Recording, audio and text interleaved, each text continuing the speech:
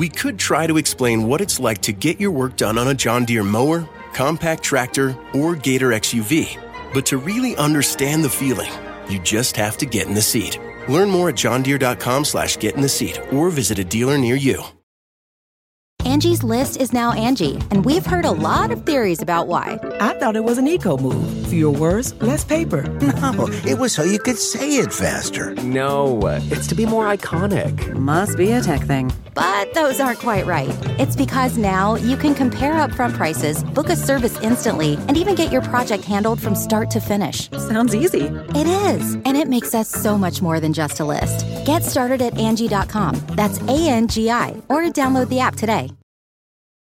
Hi, this is Civics 101. I'm Hannah McCarthy. And I'm Nick Capodice. And I guess we're just jumping in.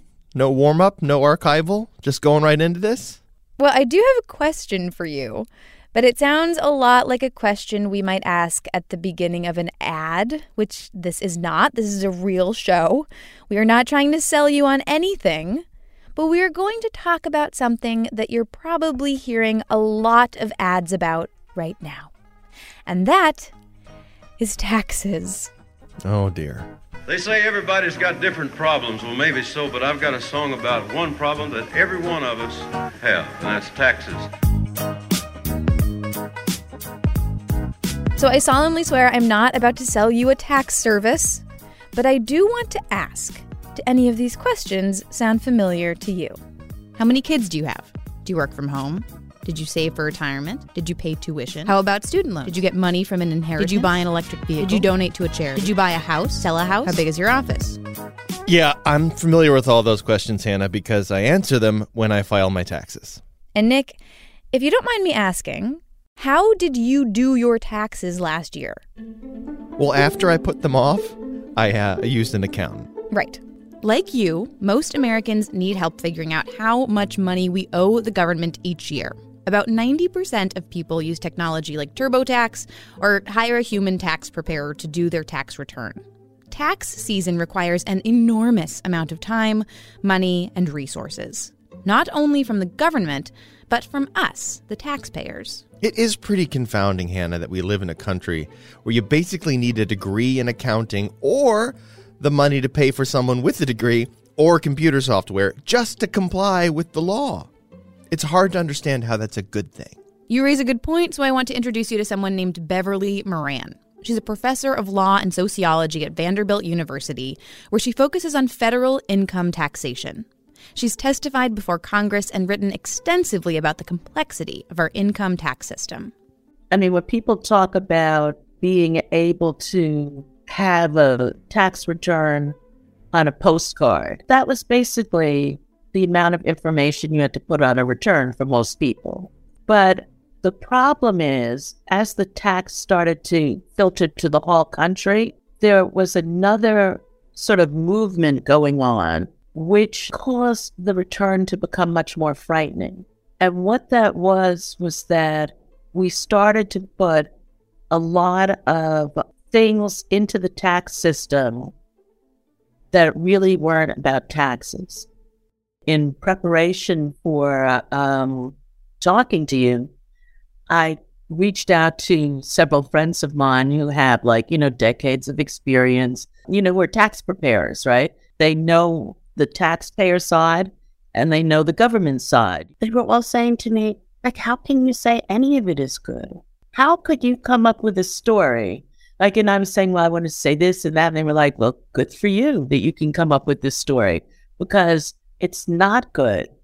It's horrible. So today on Civics 101, we're going to talk about why our income tax system is the way it is. Full of complexity, difficult to navigate, and extremely personal. Where circumstances like who you work for, what kind of resources you have, and how you spend your money are directly connected to how much you owe the government each year and what the government provides for you in return. Just to clarify, you said federal income taxes, so we're leaving states out of it. We're not talking about state, local, sales tax, anything like that? Right, because that's a whole other subject entirely. Every state and many municipalities have their own tax system, and they vary widely. We're focused today on federal income taxes, specifically those taxes that individuals like you and me pay every year out of the money we earn. And to start, I think we should get a better sense of how much income taxes matter. So the federal income tax is our largest single source of revenue for the federal government. It raises roughly 50% of federal receipts.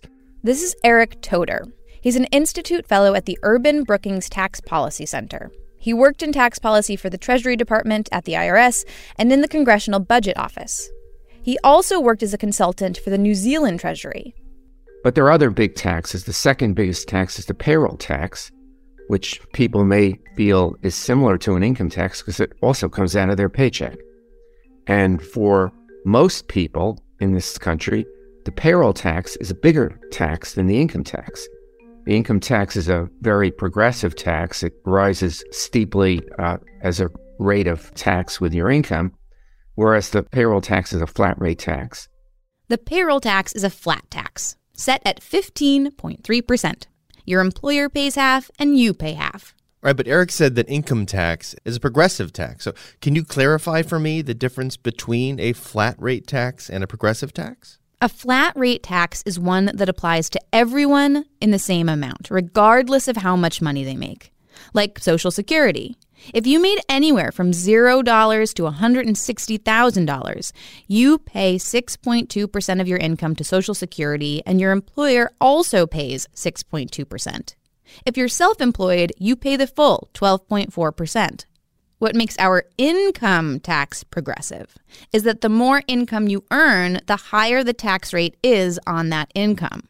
For 2022, the lowest rate is 10%, and the highest rate is 37%. The third biggest source, which is significantly smaller, is the corporate income tax. But that's an important part of our tax system because without a tax on corporate income, people could avoid the income tax by accumulating income within corporations. So the corporation income tax, even though it raises only about 10% of federal revenues, is an important part of our tax system. There are other taxes, excise taxes, estate taxes, customs duties. They're smaller. Well, where does that revenue go? What kind of things does it pay for? It pays for the cost of running the government. It pays for all kinds of government programs, with social services being the biggest chunk, followed by defense and things like education, scientific research, infrastructure, and natural resources. So I want to go back to how we got to this place. Did the framers mention this at all in the Constitution? Like, have we always had an income tax? We have not. The Constitution says that Congress can set taxes to, quote, pay for the debts and provide for the common defense and general welfare of the United States. But the framers favored indirect taxes, like sales taxes and tariffs, more than direct taxes on income. So indirect meaning like a tax on something that you're paying for and theoretically could choose to pay for rather than tax that automatically comes out of your paycheck. Correct. All right, so what changed? Well, that whole provide for the common defense thing became really important during the Civil War. Yeah, it was really intended as a war measure. We'd never had an income tax in the U.S., although the British had had one for 60 years at that point. But in the U.S., we hadn't, and they saw this as an emergency tax. This is Joe Thorndike. He's the director of the Tax History Project. Civics 101 talked to him back in 2017. It was a way to balance more regressive taxes. So most of the taxes were on consumption, excise taxes on things like, alcohol, tobacco, and actually almost everything during the Civil War. But they wanted something that was more progressive, and that was the income tax. That's why they created it, as a balance. Like Joe says, it was supposed to be an emergency tax, but it didn't go exactly as planned. The first income tax was actually imposed in 1861, and the tax came due at the end of June back then in 1862, but there was no agency to collect it yet. So I always say that's the most unusual thing about it is that the first income tax was never collected because there was no one to take the checks. Wait, so they were basically sending people a tax bill but just not giving them a way to pay it? Yeah, like, setting a New Year's resolution to make coffee at home instead of buying it. But you don't have a coffee maker and you don't own mugs. But the next year, they kind of got their act together. They passed a new income tax, and they created an agency, the Bureau of Internal Revenue, to collect it. That was 1862. The Bureau of Internal Revenue was the first iteration of what we know now as the IRS, the Internal Revenue Service. It's part of the Treasury Department, and it's in charge of collecting taxes and enforcing tax law. So what did that first income tax look like? It started as a 3% tax on all income over a certain amount. But that income tax did not stick around. But then after the war was over, they let it expire. Again, emergency tax. Now the emergency's over. Let's let it go. There were people asking for one after that. Progressives, or we would call them liberals today, but progressives and populists and people like that. And eventually they got another one enacted, and the Supreme Court struck it down as unconstitutional. And the grounds for that decision were fairly technical. And it was really only a stopping point on the way to actually having a permanent income tax. So when did we finally get a permanent income tax? That happened in 1913 when we ratified the 16th Amendment. This amendment says the federal government has the right to impose income taxes. And more importantly, that the federal government does not have to distribute or apportion that revenue to states based on population size.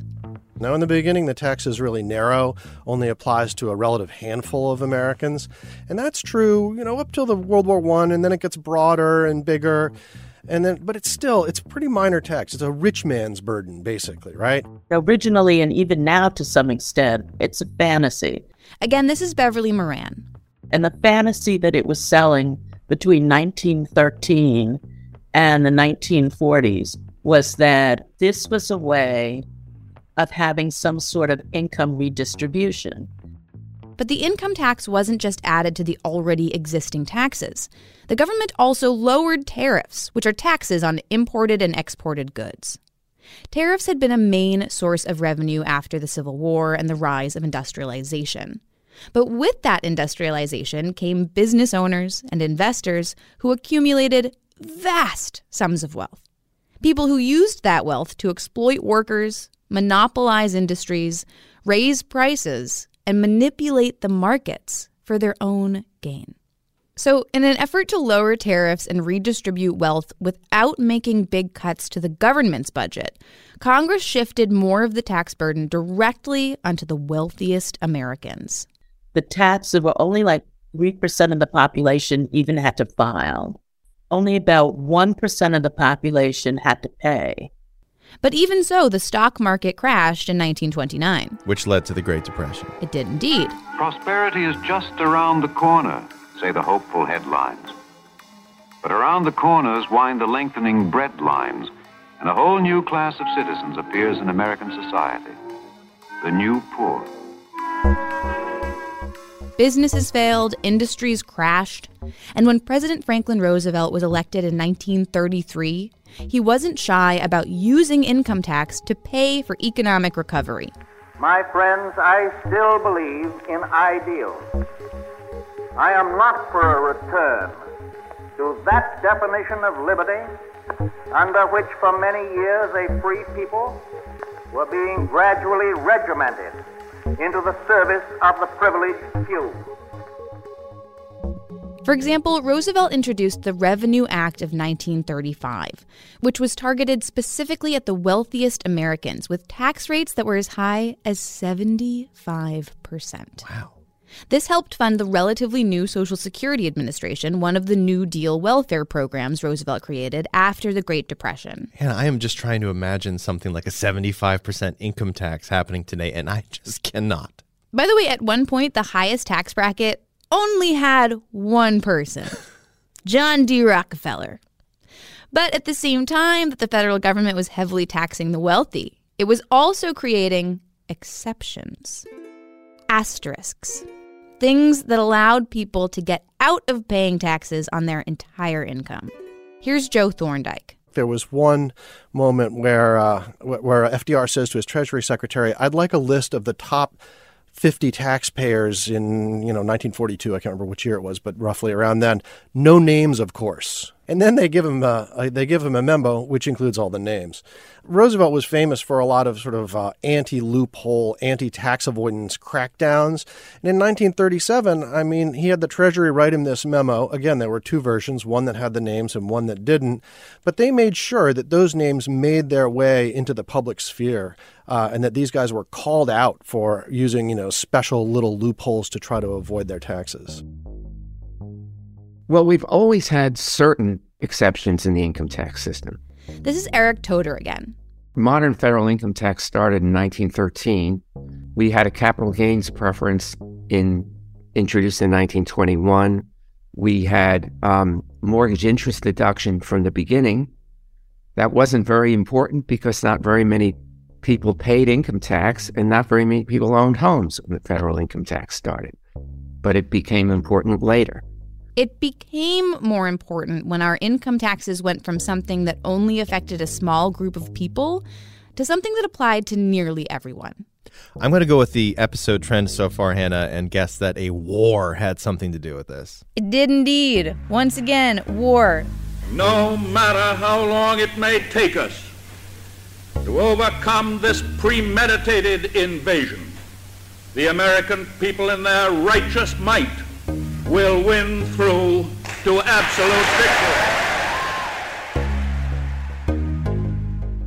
Specifically, World War II and the need to pay for it led to a major shift in our tax policy. Big government really dates from the Second World War. And that was when we introduced a mass income tax that applied to the majority of Americans. And again, the income tax becomes a way of communicating certain ideas. Like, this is like a victory garden, or this is like not wearing nylons. We're all in it for the war effort. I paid my income tax today. I'm only one of millions more whose income never was taxed before. A tax I'm very glad to pay. Victory gardens, that's where the government encouraged people to grow their own food to help reduce the demand needed to feed soldiers? Yeah, taxes were pitched in the same way. The propaganda around income taxes, like the song by Irving Berlin that you're hearing right now, were all about showing your support for the war effort by paying taxes. I gotta say, it's a pretty jaunty little tune. When the number of taxpayers increases like sevenfold in a few years, millions of new people start paying the tax. The saying is that it went from being a class tax to a mass tax. And that's when the Bureau of Internal Revenue became a fact of life for regular Americans, for middle-class Americans in particular. Like the previous income tax, the expanded mass income tax was a progressive, graduated tax. The higher your income, the higher your income tax rate. All right, so how did the Bureau handle this huge new tax base? Well, it got help from the Social Security Administration, which introduced Social Security numbers so the Bureau of Internal Revenue could keep track of people's identities and income. And Congress also made it possible for the Bureau of Internal Revenue to collect those taxes from someone's check before payday. Also, during the Second World War, we introduced withholding on wages, which was really important to facilitate the income tax, because without withholding, people would have a big tax bill at the end of the year and would be unable to afford to pay. So withholding was a way to take the money out of people's paychecks in frequent little bunches. I think every kid has this experience, right? You get a job, you're told you're going to get paid $100. You get the check is $80. Like, where did the other $20 go from? It's withholding.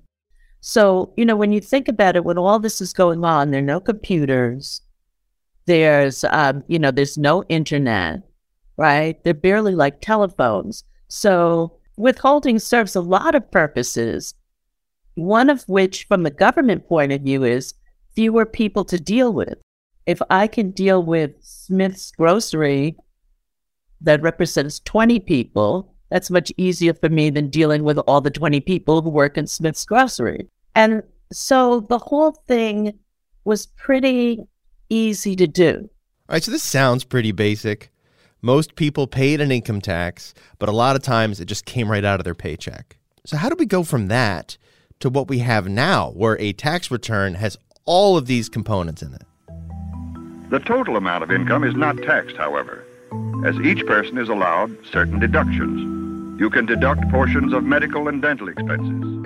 One reason it's complicated, and isn't as complicated in some other countries, is we've tried to use the tax system for many different things other than raising revenue. Charitable contributions, interest payments, certain taxes, and so on. The federal government has decided it wants to encourage certain activities. It wants to help people save for retirement. It wants to encourage them to give money to charities. Some of these programs could have been done by appropriations, but instead they're done through forgiving tax.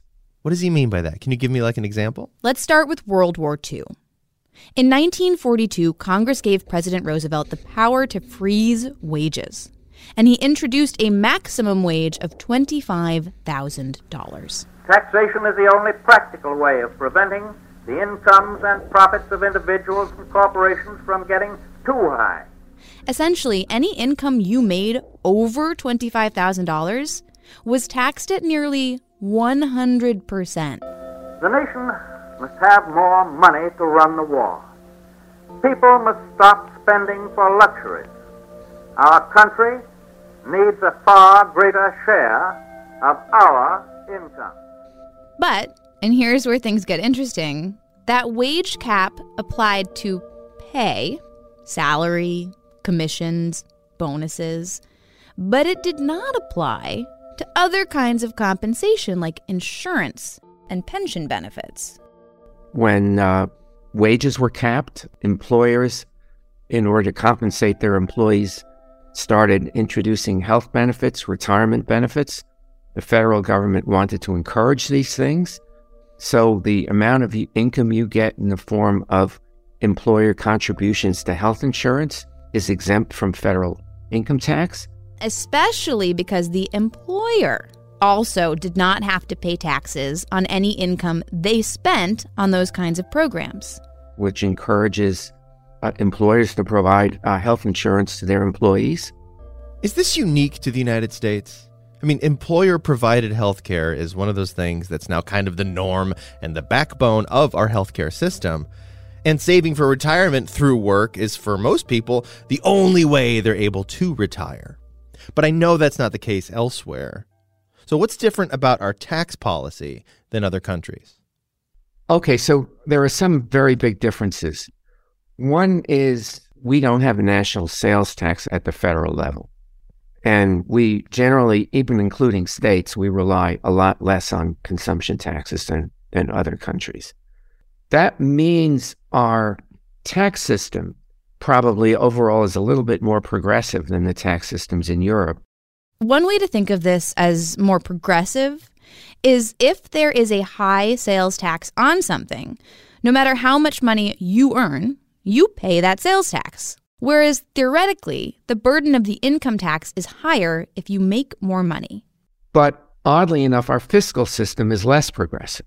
The reason I say this is they have these value-added taxes, but they have much more generous social benefits, health benefits, and so forth. So in a sense, we rely more on taxes for redistribution. They rely more on spending programs. So even though other countries may charge greater taxes on consumption, they also often spend more on programs that save people money or reduce their expenses. For example, the cost of healthcare. All the systems use some tax expenditures. I think, our exemption of employer premiums is probably unique to our system because in other systems, they have more public funding of healthcare. So you don't need to have this encouragement of the employer system. So it's hard to compare income taxes across countries, but people in Denmark pay almost half of their income in taxes. And Denmark also has some of the highest consumption taxes that you pay when you buy something or go out to eat, which the United States has kept relatively low. High consumption taxes are also the norm in countries like Germany, Finland, Sweden, Norway. So how can it be that you have people who aren't making very much money, are paying a very high tax rate, and are paying taxes that in the United States we say are taxes that hurt the poor, Well, the reason is that they are actually providing tremendous benefits to their people outside of the tax system. Anybody who's a resident of Germany can go to college for free. In Scandinavia, you can get your health care for free. You're able to have maternity leave.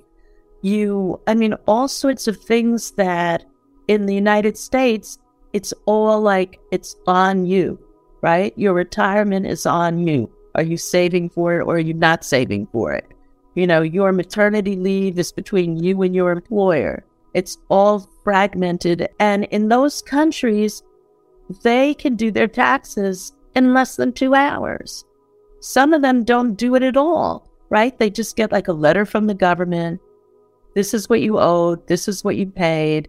Here's a check for the difference. Thank you very much. The reason why it's so complicated in the United States is because certain people are advantaged by the fact that it's complicated. We'll be right back after this break. But real quick, if you like our show, or even if you don't, do Hannah and I a favor and leave us a review on Apple Podcasts or wherever you listen to your podcasts. It helps make our show better. It helps other people see our show and see what it's about. And we read every single one. Truly, every single one. So do it. It means a lot to us. And thank you. Hey there, everyone. Hey, folks. The whole Civics 101 team is here in D.C. for a week. That's why you hear cars and stuff whizzing by. We are in the district to talk to the people that we talk about on a daily basis. And a lot of those people work in the executive branch. That is the largest employer in the world. And a lot of those people work in the civil service, where, after the assassination of James Garfield, it's a long story, they take an exam to make sure that they are the right person for their job. But if you run a business and you're not the federal government, the best way to search for a candidate isn't to search at all, but to match instead. With Indeed. 93% of employers agree Indeed delivers the highest quality matches compared to other job sites. 23 hires are made on Indeed every minute, and their matching engine is constantly learning from your preferences, so the more you use it, the better it gets. And listeners of this show will get a $75 sponsored job credit to get your jobs more visibility at Indeed.com/civics. Just go to Indeed.com/civics right now to support our show by saying you heard about Indeed on this podcast. Indeed.com/civics. Terms and conditions apply. You need to hire? You need Indeed. You can live out your MasterChef dreams when you find a professional on Angie to tackle your dream kitchen remodel. Connect with skilled professionals to get all your home projects done well. Visit Angie.com. You can do this when you Angie that. So we've been talking about why our income taxes here in the U.S. are so complicated. And so far, we have heard about how the government started using the tax code to shift behavior without passing laws, like incentivizing employers to provide health insurance and retirement plans. So what are some of the other carrots that the federal government has added to the tax code, Hannah? There are two main kinds of incentives: deductions and credits. We're going to talk about deductions first. Here's Eric Toder. Deductions reduce the amount of income on which you pay tax. So if I have $50,000 of income and then I get $10,000 of deductions, that reduces the amount of income I have to report to $40,000. So there are certain items that, for example, home mortgage interest or state and local income taxes or charitable contributions, which are the biggest, which you can claim as a deduction or subtract that from the income, which is subject to tax. So every year, you have to figure out which deductions you might qualify for, and then find out how much of a deduction it would be, and send all of that information to the IRS. If you go the itemized deduction route, yes. But there is another option. However, you can also claim a standard deduction. So depending on your marital status, you can deduct a certain amount in lieu of taking itemized deductions. So what you want to do is figure out whether your itemized deductions total up to more than the standard deduction. And if they do, you itemize. And if you don't, you take the standard deduction. Sometimes that itemized deduction is going to be more than a standard deduction, especially if you, say, own multiple properties, or give to multiple charities, or if you have set up a charitable foundation in your name. Most people take the standard deduction. Most high-income people use itemized deductions.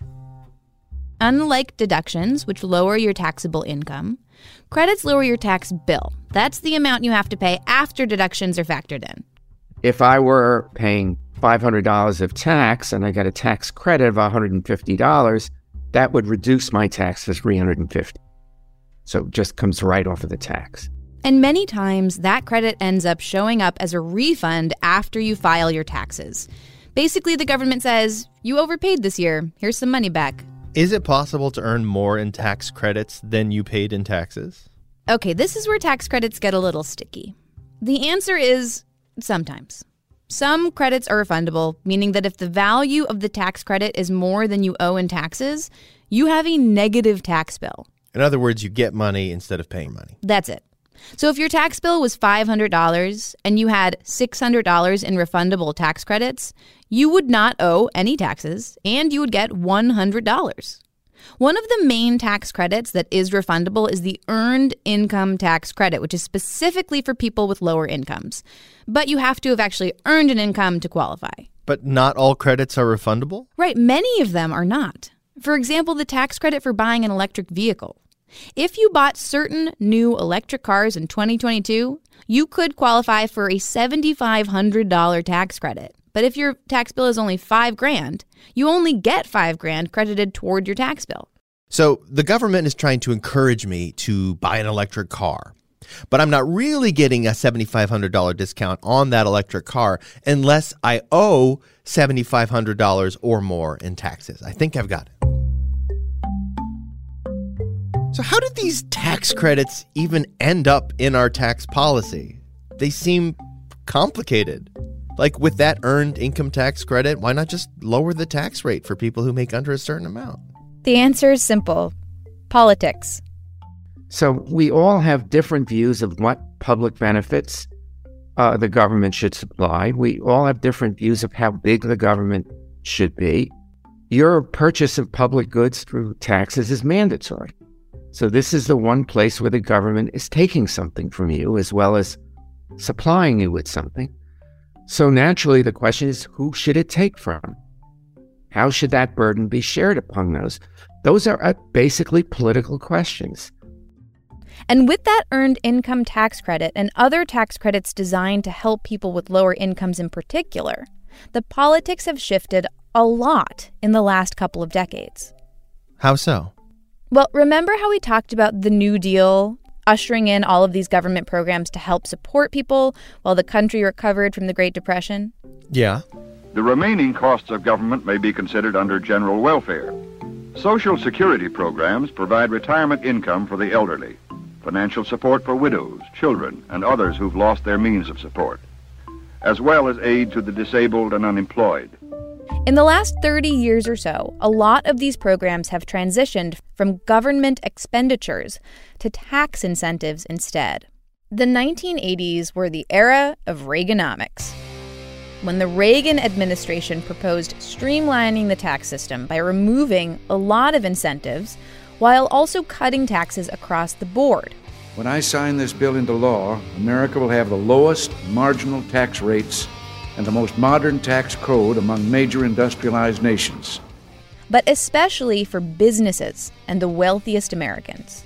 One that encourages risk-taking, innovation, and that old American spirit of enterprise.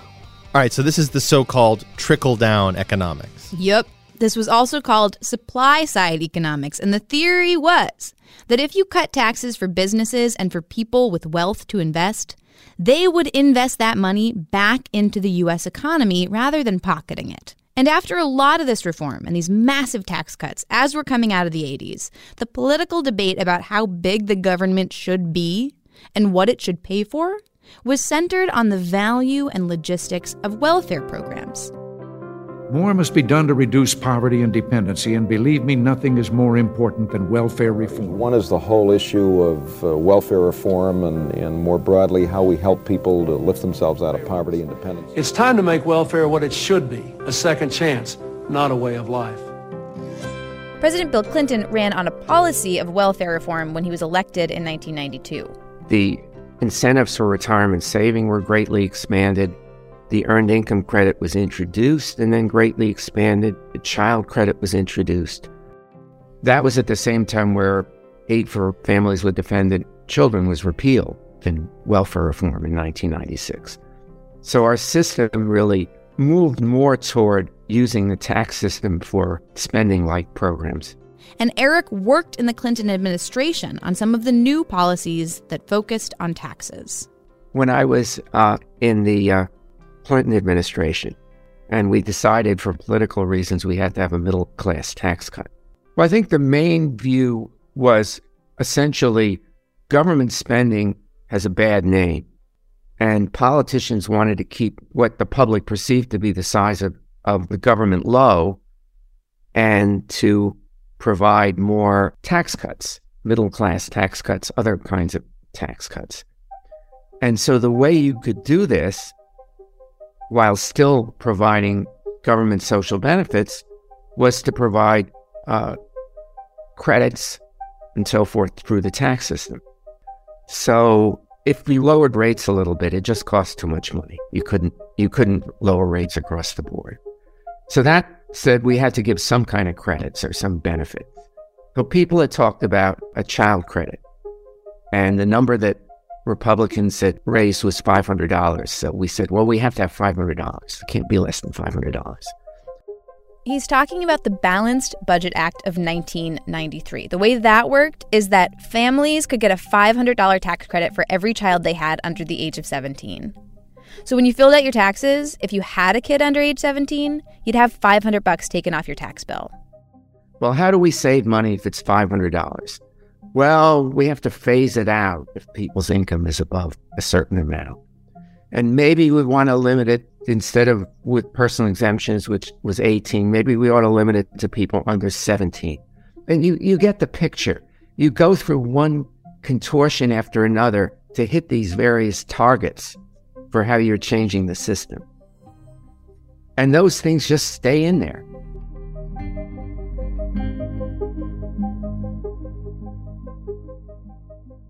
I'm beginning to see how we ended up with such a complicated system, Hannah. And this changed the experience of people who used these programs. In part because for both deductions and tax credits, there's a responsibility on you, the taxpayer, to make sure you fill out the right paperwork and get those incentives. When the Clinton administration decided that it was going to kill welfare as we know it, right? That was one of the phrases, get rid of welfare as we know it. I have a plan to end welfare as we know it, to break the cycle of welfare dependency. So you don't really have welfare offices anymore. People don't really use the word welfare. That all seems to have disappeared. But the money is still flowing to people. But now it's flowing to people through the tax system. If you hide it in the tax system, what you're doing is you're replacing social workers with H&R Block. Like Eric said before, many of the things treated as apportionment, that is, the government sets up programs and funds them directly, were now offered as relief from your tax bill instead. And all of these things just keep being added to the tax code to make it work. The system is much more complicated than it needs to be and could use an overhaul. I mean, there are, when you look at something like retirement plans, there are multiple different ways you can contribute. And for the average person to figure out how to navigate through these systems, even the programs for low-income people, like the education credits, many people just don't use them because they can't figure out how to navigate them. In order to fine-tune things, we've made things way more complicated than it needs to be. For a lot of people, it's terrifying. They don't have the time. They don't have access to the things that they would need. Even if they have access to the things that they would need, the things that they would need are crazy complicated. The IRS produces all these instruction booklets, right, that could take, they're like War and Peace. They use all sorts of language that makes sense to tax insiders, but doesn't necessarily make sense to anyone else. And so either you're going to like engage in that system and get the money that the government wants you to have, right? Or you're going to like not engage in that system and maybe end up in prison.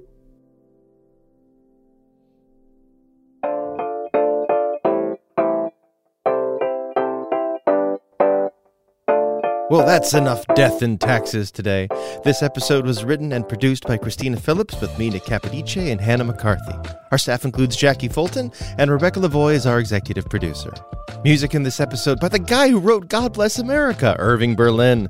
Jesse Gallagher, Raymond Grouse, Gridded, Blue Dot Sessions, Ketza, Lee Rosevere, Lobo Loco, Nictum, Pictures of a Floating World, Prolator, Scott McLeod, Cooper Cannell, Bala, and the tax-free musical stylings of Chris Zabriskie. Civics 101 is produced by that station who I hope is kicking in their 6.2%, NHPR, New Hampshire Public Radio. I'm just kidding, of course they are.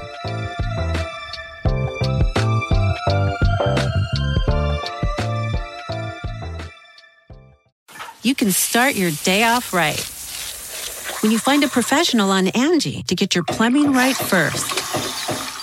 Connect with skilled professionals to get all your home projects done well. Visit Angie.com. You can do this when you Angie that.